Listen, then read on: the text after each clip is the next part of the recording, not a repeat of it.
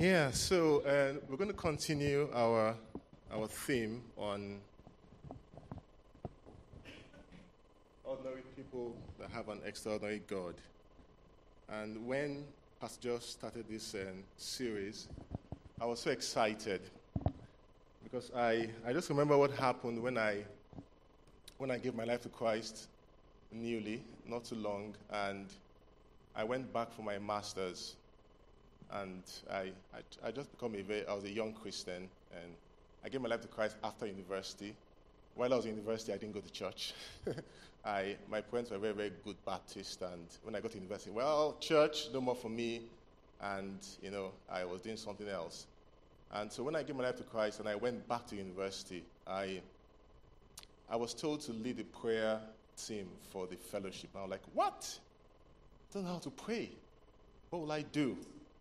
I was dumbfounded, and I remember when one of the guys took me for my first all-night prayer meeting. At around 2 a.m., I almost fainted because he kept on going as if nothing had happened, and I was like, is this guy a machine or something?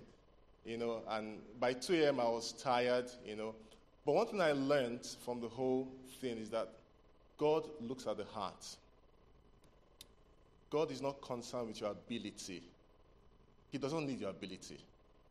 In fact, his strength is made perfect in your weakness. And that's why Paul was saying that I rejoice because I am weak. Because when I am weak, then God is strong. And let me just say this. For people who are strong, you need help. You need help. If you're a very strong person, if you have a strong personality and you're strong in yourself, you need lots of help in the kingdom of God. God will have to, first of all, break you down, put you together, and begin to use you. For those of us who were weak from day one, it was quite easy. He just put us together because we're already broken, and he kept on using us. So God loves ordinary people because it shows that he's an extraordinary God. How can God show himself strong if we are able to use our ability to serve him? We can't. We need the grace of God. So then Pastor Joel started with the story of David, a very broken man who had so many faults, but God still used him. And last week he spoke about Ruth, who was from Moab, and God grafted her into the lineage of Christ. And she was used of God, even though she was from Moab. And today, I'm going to attempt to do what he's been doing, trying to put some pictures and hoping that you guys will be able to guess who the person is. So the first picture, I'm supposed to use this. Interesting. I never knew. Okay. Way. Wrong way. Okay, cool. So that's Naaman. I'm sure some of you already know the story or who the person is. Now, that's from, so don't mind Gizmo and Chris and Joy. That's from Superbook. I watched a lot of Superbook. Yeah, so they're not in the real story, actually. So that's Naaman, and that's Elisha. I don't know whether I was bald, but that's the picture I got. And that's the king of Syria. So who do we think we're talking about? Yes, the servant girl, the nameless servant girl. For the Bible doesn't even give her a name. She was not named in the Bible. Okay, so that's who we'll be talking about today, the servant girl. And yeah, most people would think that these are the kind of people that God wants to use. Strong, powerful people, rulers, mighty prophets, a king, people who are eloquent, people who can talk, people who are educated, who have got financial power. You will think that these will be the candidates, that God will choose from to use to do what he has got to do. But in this story, we see something quite different. We see God using someone who was unnamed, a girl and a servant, living somewhere else. And according to 1 Corinthians chapter 1, verse 27, it says, "But God chose the foolish things of the world to shame the wise. God chose the weak things of the world to shame the strong. And that's how God works. God uses things that you will not expect to do great and mighty things in his kingdom. And that's why Paul says, I am happy that I'm weak, because when I'm weak, then God is strong. And this girl was certainly a very, very weak person, an unnamed person, had no reputation, but God still used her to do what he wanted to do. Okay? So that's a girl from Superbook. I don't really know how she looks in real life, because I was not there. Okay? So we'll just read in 2 Kings chapter 5 from verses 1 to 15. And if you can see this, if you can read with me, that would be fantastic. Okay? So now Naaman was commander of the army of Aram, which is Syria. He was a great man in the sight of his master and highly regarded because through him the Lord had given victory to Aram. He was a valiant soldier, but he had leprosy. Now, bands of raiders from Aram had gone out and had taken captive a young girl from Israel, and she served Naaman's wife. She said to her mistress, "If only my master would see the prophet who is in Samaria, he could cure him of his leprosy." Naaman went to his master and told him what the girl from Israel had said. "By all means go," the king of Aram replied. "I will send a letter to the king of Israel." So Naaman left, taking with him 10 talents of silver, 6,000 shekels of gold, 10 sets of clothing. The letter that he took to the king of Israel read, "With this letter I am sending my servant Naaman to you, so that you may cure him of his leprosy." As soon as the king of Israel read the letter, he tore his robes and said, "Am I God? Can I kill and bring back to life? Why does this fellow send someone to me to be cured of his leprosy? See how he's trying to pick a quarrel with me." Interesting. When Elisha, the man of God, heard that the king of Israel had torn his robes, he sent him this message: "Why have you torn your robes? Have the man come to me, and he will know that there is a prophet in Israel." So Naaman went with his horses and chariots and stopped at the door of Elisha's house. Elisha sent a messenger to say to him, "Go, wash yourself 7 times in the Jordan, and your flesh will be restored, and you will be cleansed." But Naaman went away angry and said, "I thought that he will surely come out to me and stand and call on the name of the Lord his God, wave his hand over the spot and cure me of my leprosy. Are not Abana and Paphra, the rivers of Damascus, better than all the waters of Israel? Couldn't I wash in them and be cleansed?" So he turned and went off in a rage. Naaman's servants went to him and said, "My father, if the prophet had told you to do some great thing, would you not have done it? How much more then when he tells you, 'Wash and be cleansed'?" So he went down and dipped himself in the Jordan 7 times, as the man of God had told him, and his flesh was restored and became clean like that of a young boy. Then Naaman and all his attendants went back to the man of God. He stood before him and said, "Now I know that there is no God in all the world except in Israel. So please accept a gift from your servant." Yeah, so that's the story of how Naaman was cured of his leprosy. And we'll be talking about the servant girl who God used, who is an unlikely heroine, unnamed, unknown. Now, let's look at some points about the life of this girl. She was a servant. And in those days, and even now, servants were not to be heard.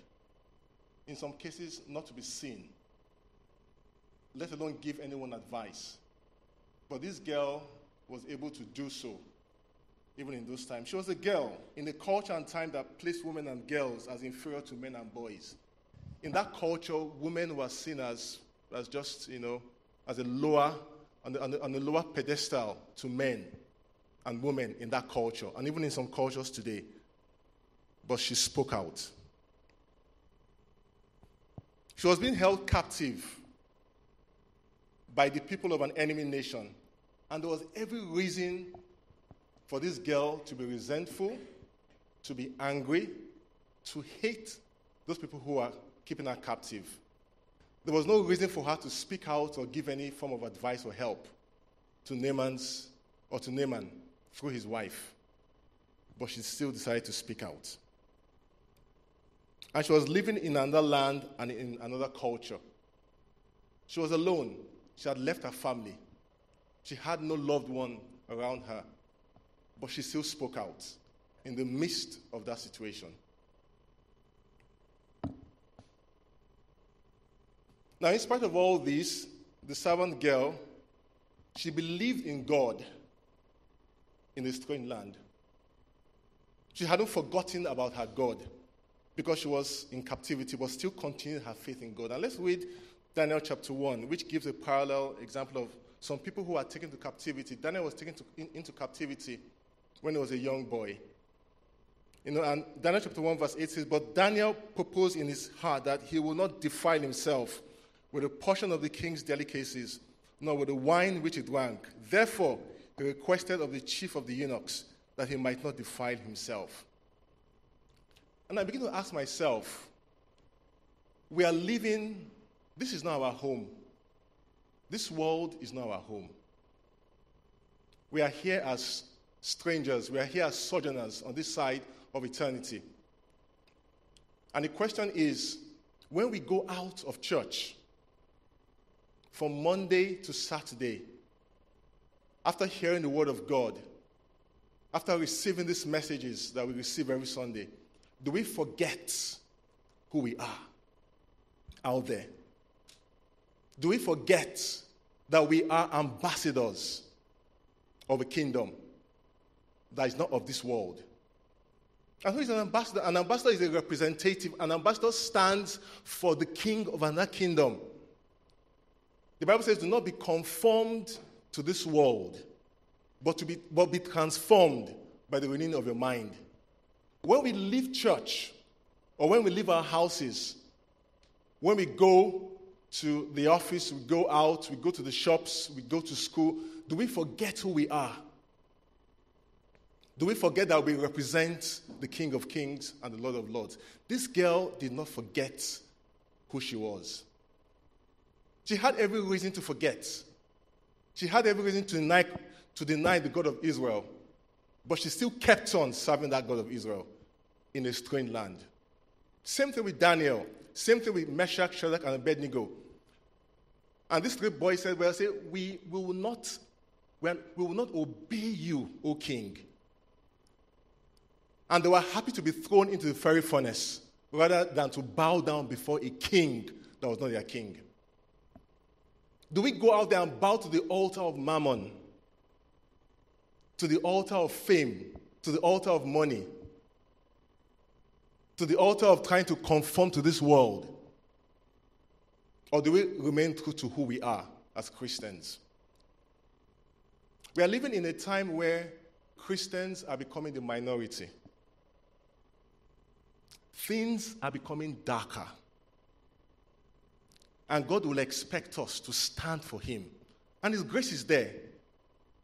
The grace of God is sufficient and enough for us to stand for him. It doesn't mean we'll become recluses or we'll become monks, staying in one cave somewhere. No, it doesn't mean that. We will be in this world, but the Lord expects us not to conform to the pattern of this world. And that's what this girl did. She stood her ground, even in a strange land, for the God that she believed in.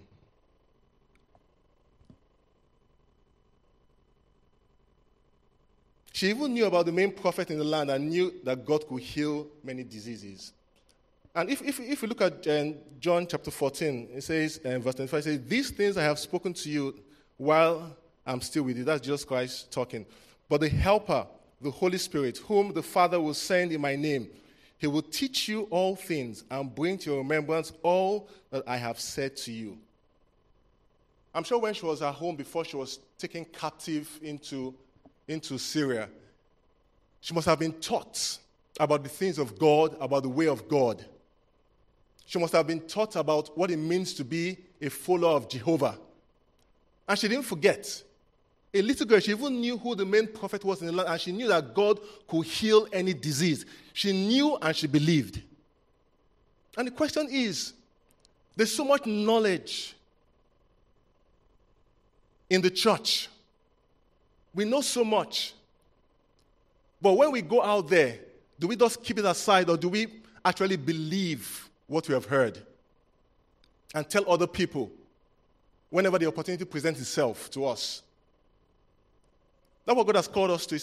He says, we are salt, we are the salt of the earth. And one thing about salt is that salt, you could just put a little pinch of salt into your soup or into your stew, and it will totally change the taste. I like food anyway, so that's what I'm talking about, salt. It will totally change the taste of that food. You don't really need to do much. Just a little pinch of salt changes the entire taste of food.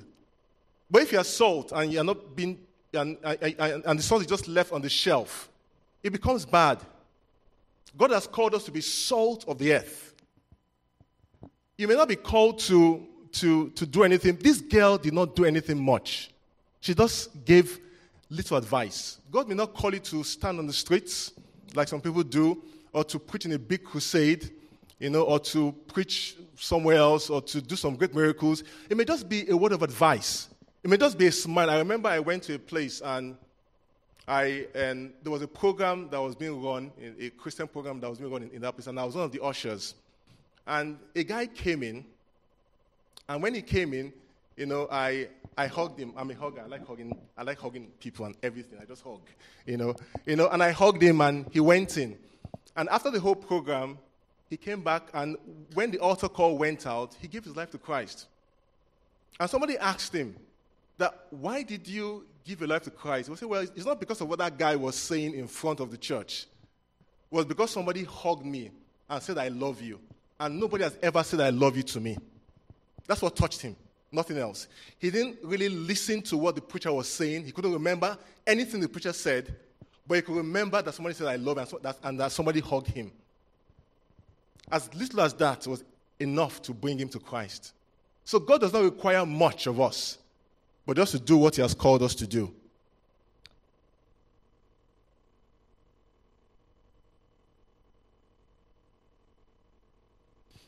She was bold.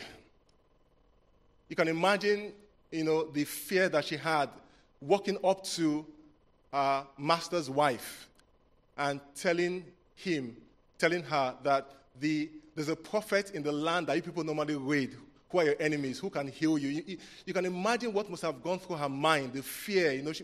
She may have gone around and second-guessed herself many times, tried to rehearse what she would say, how she would say it, to summon up courage. But she went. She was bold. And she was willing to speak out. And Paul was speaking to his young convert in Timothy in 2 Timothy chapter 1, verse 7. He says, for God has not given us the spirit of fear, but of power and of love and of a sound mind. Timothy was a young pastor, was a young convert, and Paul was like a mentor or a father to him. So you could have imagined how Timothy must have felt standing before the congregation there, probably the youngest person there, talking to people who are older than him, So he must have felt that fear. So Paul had to encourage him that God has not given us the spirit of fear, but of love and of a sound mind. The Bible says that perfect love casts out every fear. Perfect love casts out every fear. So this girl was bold. She was bold to do what God had told her to do. And I believe that God is telling you to do something today. It may not be to speak out boldly. It may be to pray for someone. It may be to smile at someone. It may be to say something to somebody or give somebody some advice or to give a leaflet to someone or to invite them to church or to do something. No matter how small, God understands that we all have different temperaments. Some people are introverts. Some people are extroverts, like big mouths like me. Some people are much more quiet. God uses every single person. The guy who started healing on the streets, one of the ministers that we run in church, he's a super introvert. He doesn't talk to anyone. And God decided to make him an evangelist. How nice. Of all things to do. Why not a prayer? Why not somebody praying behind? And there was a time that he was in a plane, and there was someone next to him that God told him to speak to. But he refused. He had to tell somebody else to speak to the person, to get his message across. But God is merciful. God still used that same methodology. So no matter what kind of personality you have, or what kind of person you are, God can use you. God can use you. Even as he did use this little girl.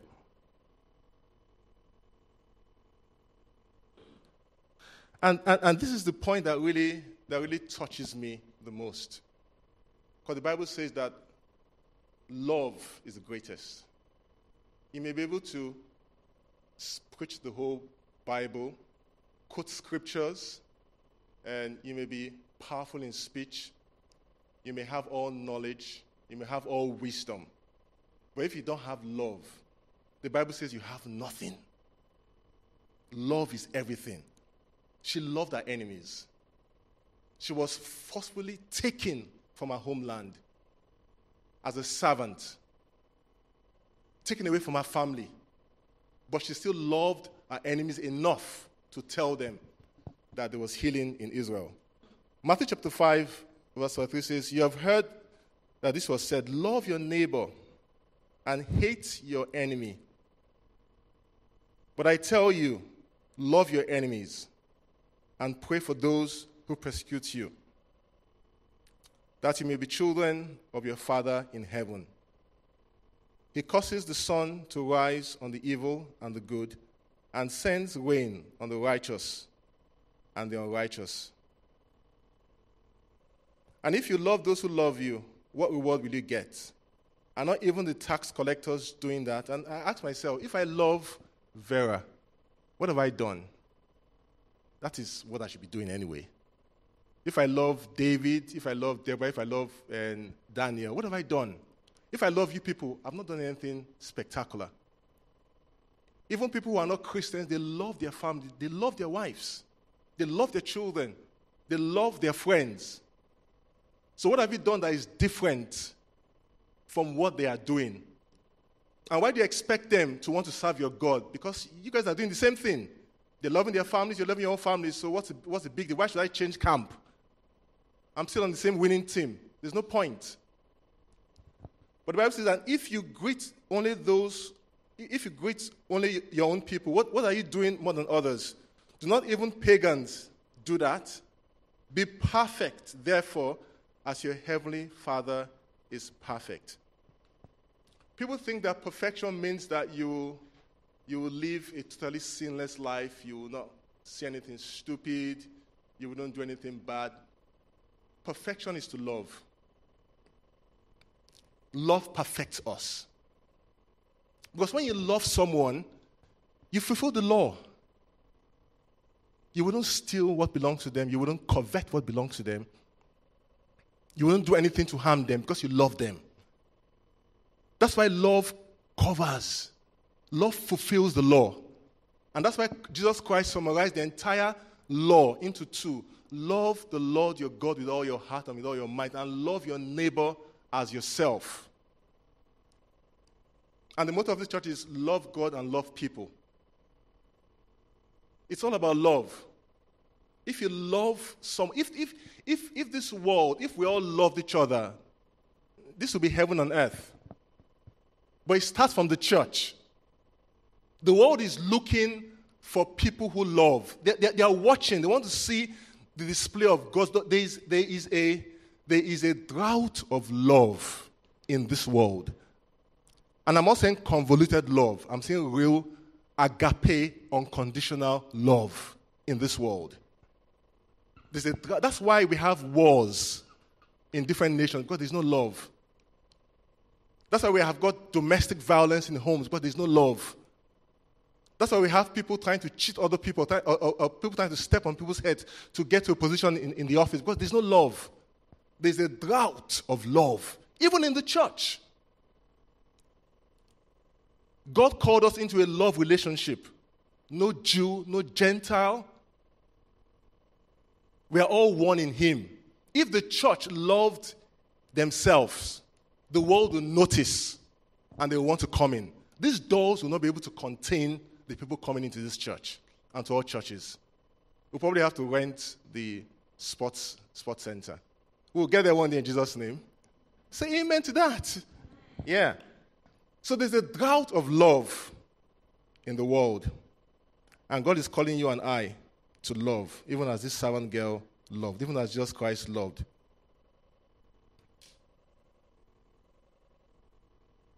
So I'm asking, you may be asking, what can I do? And you have all the normal excuses that normally come. What can I do? Who am I? And you say, well, after all, I don't have an education, so I can't say anything. I'm not a wealthy person, so I can't give. Or I'm not a prophet, so I'm not bold enough to go and speak. Or I don't know much of the Bible. I'm sure this girl didn't know much of the Word of God, but God still used her. Or I don't pray that long. Or I can't speak in public. Or I am not an evangelist. And there's so many excuses that we can bring. But if God can use this unnamed servant girl to bring about a great miracle, then God can use you. God can use everyone. You have something.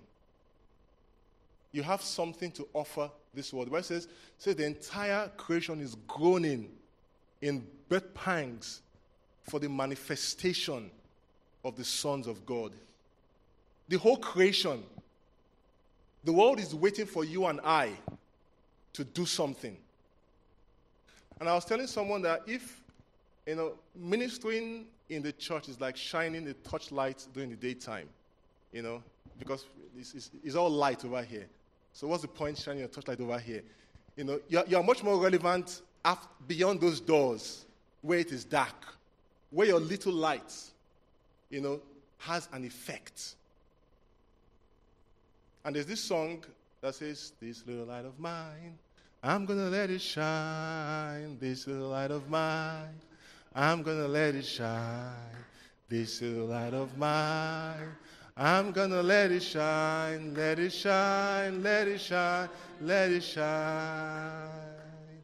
Hide it on the bushel, no. I'm going to let it shine. You can just have children. Hide it on the bushel, no. I'm going to let it shine. Hide it on the bushel, no. I'm going to let it shine, let it shine, let it shine, let it shine. So let's pray. I don't know if you're here and somebody gave a word that there's someone who needs to repent. God loves everyone. God loves everyone. And the fact that you're here and you don't yet know him personally is a wonderful opportunity for you to come into a love relationship with the greatest lover I have ever met. Nobody loves like Jesus. He's awesome. He doesn't judge. God doesn't judge you. He says, come as you are. Come as you are. Come as you are. Don't change a thing. His love for you will never die. Come as you are. Don't change a thing. His love for you will never die. He said you come as you are. If you're here, or you've been coming here for a long time, you say, well, I think God, well, today I think it's time for me to just surrender to you. And I've known you as a good person, I've known you as a wonderful person, but I want to know you as my Savior and as my Lord. If you're here, you can just while all eyes are closed and the cameras are away, you can just put up your hands or put your hands on your chest so we could pray.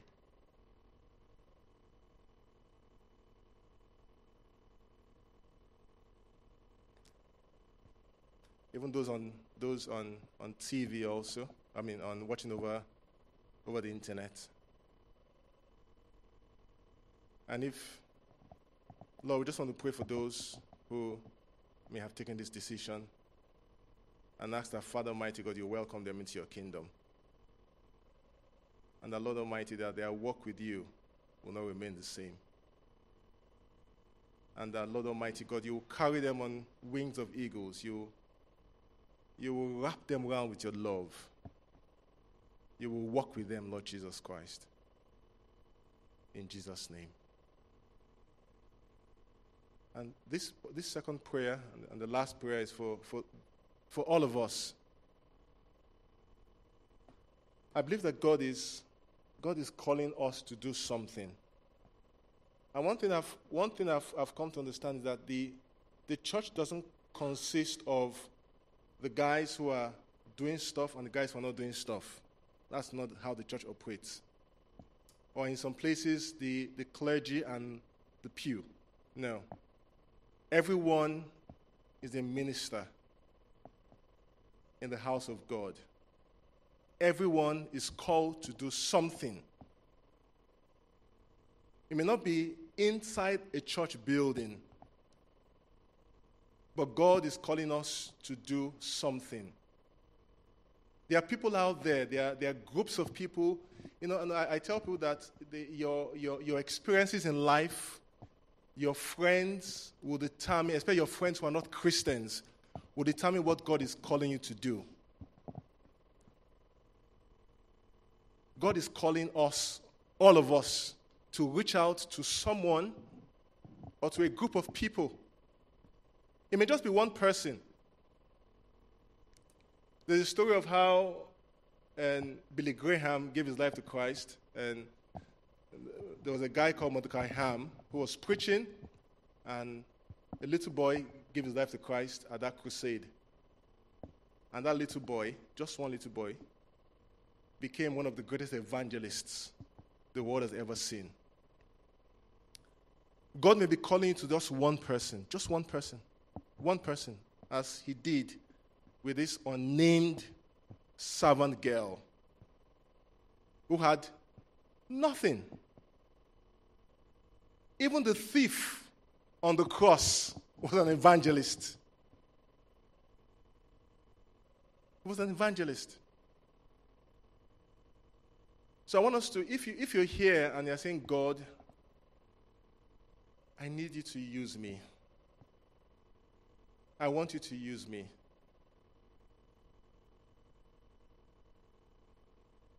Can you just put your hands on your chest? Say, God, I want you to use me. I want you to use me. I don't really know what you're calling me to do now, but I believe that, Father Almighty, you have got something for me to do. And I'm asking that, Lord Almighty, you reveal that thing to me. So, Lord, I just want to pray for all of us here and those of us watching online. That, Father Almighty God, you will reveal your plans and your purpose for us. You will reveal the assignment that you have called us into. The Bible says that when Christ was leaving the earth, the Bible says he gave gifts unto all of them. He gave gifts unto all of us. We all have something that we have grace to do for God. We shouldn't be like the guy who got one talent and hid it. I said, well, my master is a very, very wicked person. How could he give me one talent when he was giving some guys 5? Very wicked guy. And therefore, I'll do nothing and I'll give it back to him. Even that one talent that God has given, that one grace, that one thing that you have, it may just be a smile or a word of advice or to pray or whatever it is. Or to sketch or to draw some people are very artistic, just to draw something, just place it somewhere and people look at it and they are touched by it. Whatever it is. That, Father Almighty, that one talent that you have given me, Lord Jesus, you will help me to use it. Thank you, Jesus. In Jesus' name, amen. Amen. Thank you. And could the band, could they come back and sing one song? And yeah. Yeah, anyone. Yeah. Something that has to do with, there's a song that you guys sang. Yeah, just sing any song. I can't remember the song. Just any song, yeah. Yes, yeah. Exactly. I forgot. I remember now. That's the song, yeah. Sing it, then we'll just sing it once, then we'll pray and round up, okay? Could we all stand up, please, and sing the song together? I just have a strong, when the song was being sung the first time, I have a strong urge that there are people who have things that God needs to help them with. So I want us to sing that song one more time. Yeah.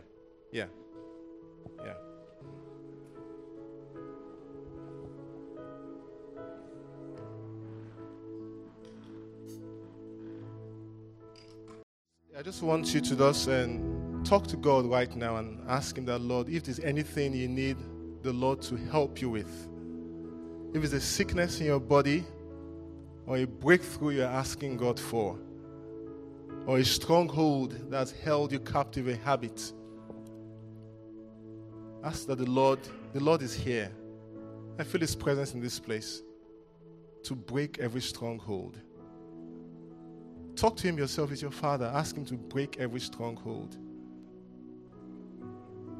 Call the name of Jesus over that situation right now. You can't come here with that burden and go back the same. As we're praying downstairs, I heard the Lord saying that there are people who have got burdens, and that the burden lifter is here to lift up those burdens from you. Whatever the burden is, it could be a burden for a family member, for a friend, for a situation, that the Lord will lift them up right now. Thank you, Jesus. Thank you, Lord, for lifting up burdens. Thank you because you're a burden lifter.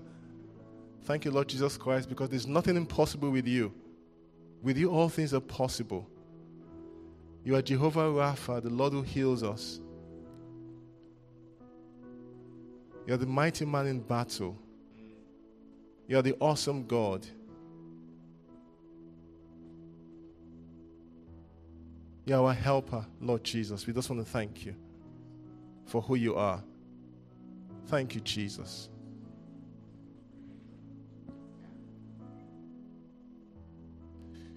In Jesus' name. And so, Lord, we just want to thank you, Lord, for every single burden that has been presented before you today. Every situation, things that may seem intractable, things that may seem impossible. But Father Almighty God, that is your preserve. You walk in the area of impossibilities. That is your specialty, Lord Jesus Christ. So, Father Almighty, we bring you into every impossible situation. Everything that we may think is impossible. But God, you're not man. You're God. And with you, all things are possible. So, Father Almighty, we bring them before you, Lord Jesus Christ. That, Father Almighty God, you will do exceedingly, abundantly, above all that we can ever think or expect, in accordance to the power that is at work within us. Thank you, Jesus, for what you have done. In Jesus' name, amen.